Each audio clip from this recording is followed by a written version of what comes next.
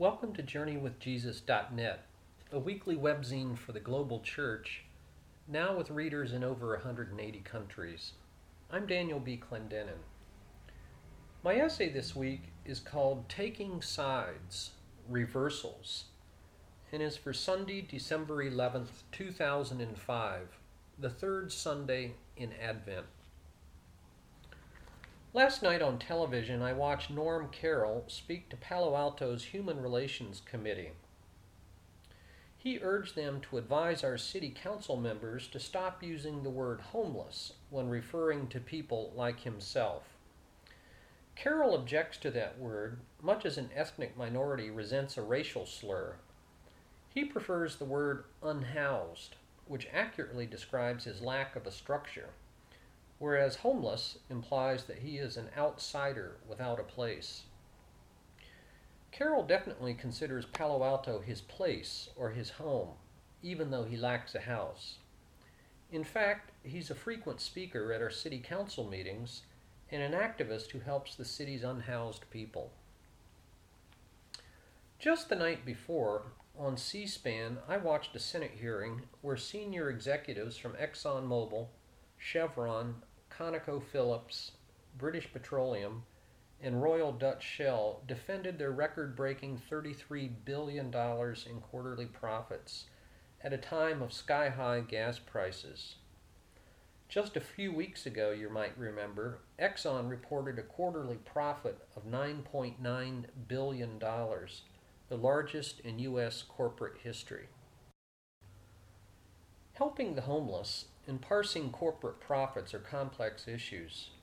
I can't pretend to know very much about either, and I do know that people with good intentions take widely divergent positions on how we should respond to poor people and rich corporations. But whether one should engage these matters is, for the Christian, beyond dispute. As I read the scriptures for this week, God looks and feels biased. He seems to take sides, and not just about wealth. These biblical texts are so uncompromising that it is tempting to spiritualize them in some way in order to soften them. Instead, I think we do better to take them at face value as a declaration that the advent of God's kingdom subverts our ordinary ways of doing political and socioeconomic business. In Luke's Gospel, the pregnant teenager Mary, the mother of Jesus, moves from the deeply personal to the explicitly political in her famous Magnificat, which received its name from the first word in the Latin text, which means magnify. "My soul magnifies the Lord," said Mary. God, Mary exclaims, quote, "has been mindful of the humble state of his servant. The Mighty One has done great things for me," end quote.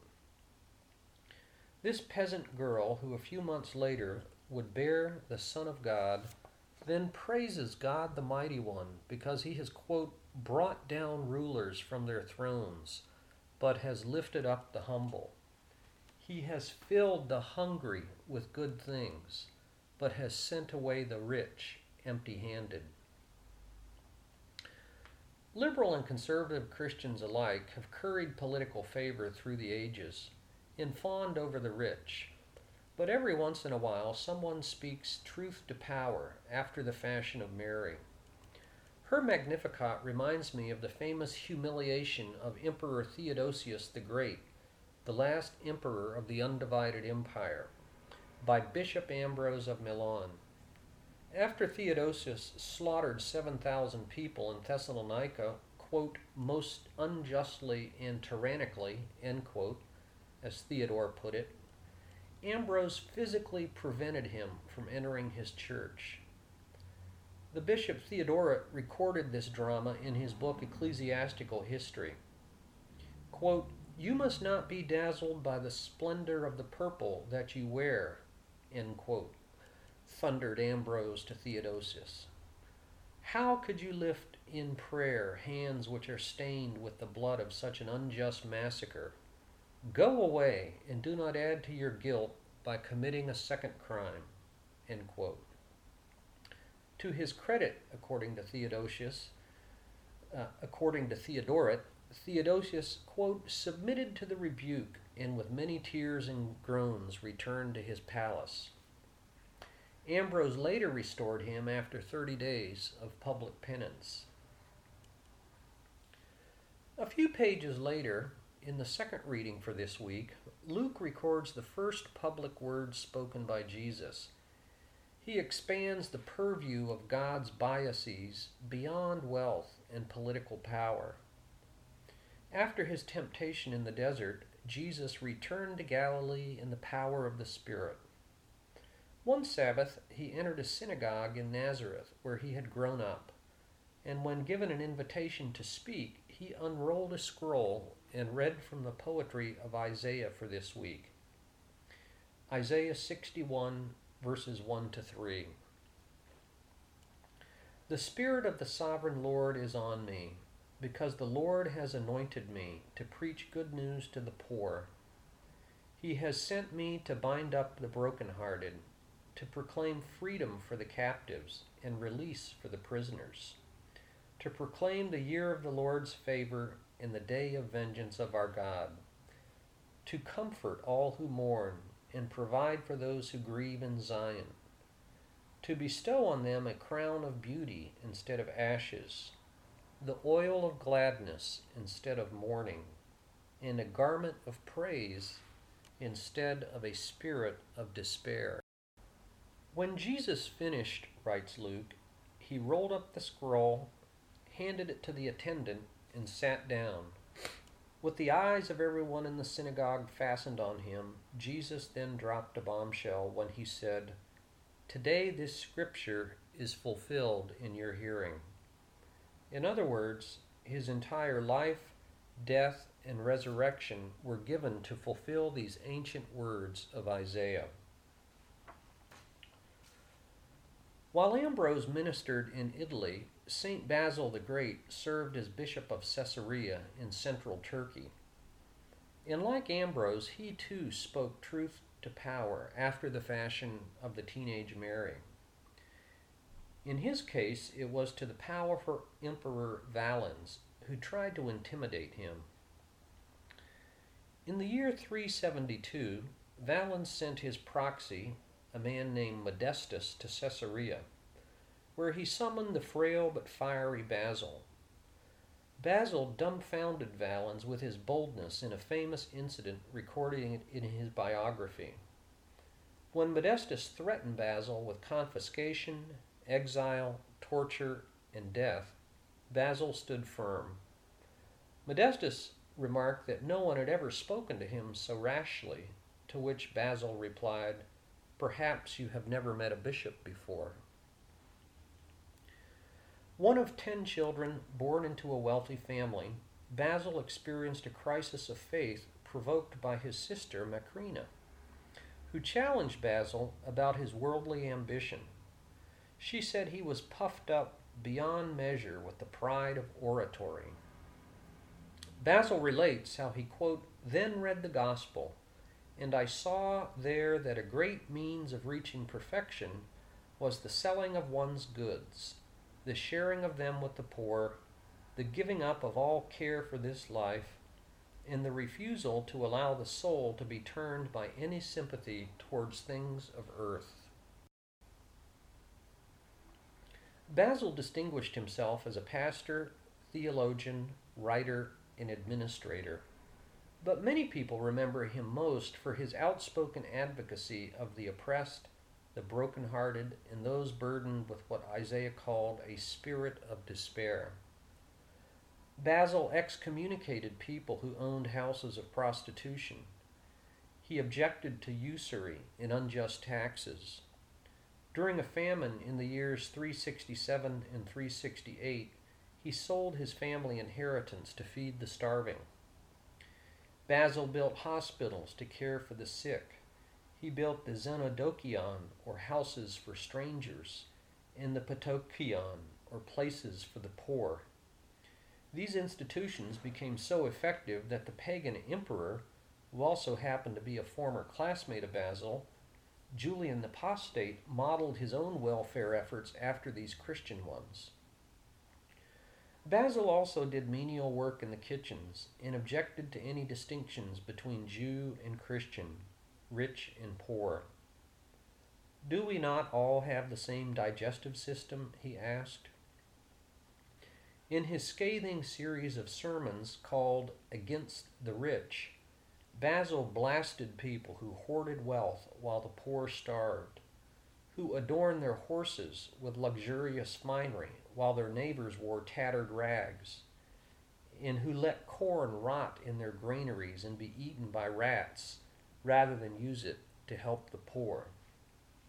Said Basil, "What kind of punishment do you think is deserved by a person who passes the hungry without even giving them a sign?" Mary and Jesus, Ambrose and Basil, each in their own way lived and spoke about the biases of God's heart. They raised their voices in prophetic protests, but beyond that, they extended compassionate care on behalf of the weak and the marginal. In doing so, they signaled the advent of God's kingdom and a stark reversal of the ordinary ways of the world. And now for further reflection. Perhaps you might like to look at the book by Yaroslav Pelikan called Mary Through the Centuries, Her Place in the History of Culture, 1998. Secondly, in what sense, if at all, does God favor the poor and oppose the rich? And thirdly, can you recall an instance when a spiritual leader rebuked a powerful person like Ambrose and Basil did in their own day? My book review this week is by a book by Jonathan Hill, What Has Christianity Ever Done for Us? Downers Grove, InterVarsity Press, 2005, 192 pages. Christianity is the largest religion in the world, and perhaps the most globally indigenous, having spread most everywhere on earth. For many people in our post-Christian world, that global reach has become synonymous with economic exploitation, cultural imperialism, military domination, and reactionary intolerance. Think of Cortez in Central America, the medieval Crusades, slave traders in the Congo, or witch hunts in Boston. What has gone unnoticed and unspoken, though, is how broadly and deeply Christianity has shaped the modern world for good. Thus, Jonathan Hill's book is a refreshing exception. He does not ignore or soft-pedal the wrongs Christians have done, and he even enfolds those dark episodes into his narrative. But in this book, he highlights the debt we all owe for the positive heritage of Christianity. Almost any realm of human endeavor you might contemplate has in some way been shaped for good by Christianity. Reading and writing, art and architecture, education and literacy, music and politics, the rule of law, and care for the poor. Examples and connections abound. The incarnation, in which Christians believe that God became a man, implies the radical notion that human history is important. Belief in the image of God signals that every person bears a sacred identity that cannot be earned or forfeited. The doctrine of creation, for example, signals the rational intelligibility of the world upon which scientific inquiry is based. Hill considers all these areas and more, which means that by necessity his work is quite general. A half a page on Milton or Dostoevsky, for example, informs you only so well.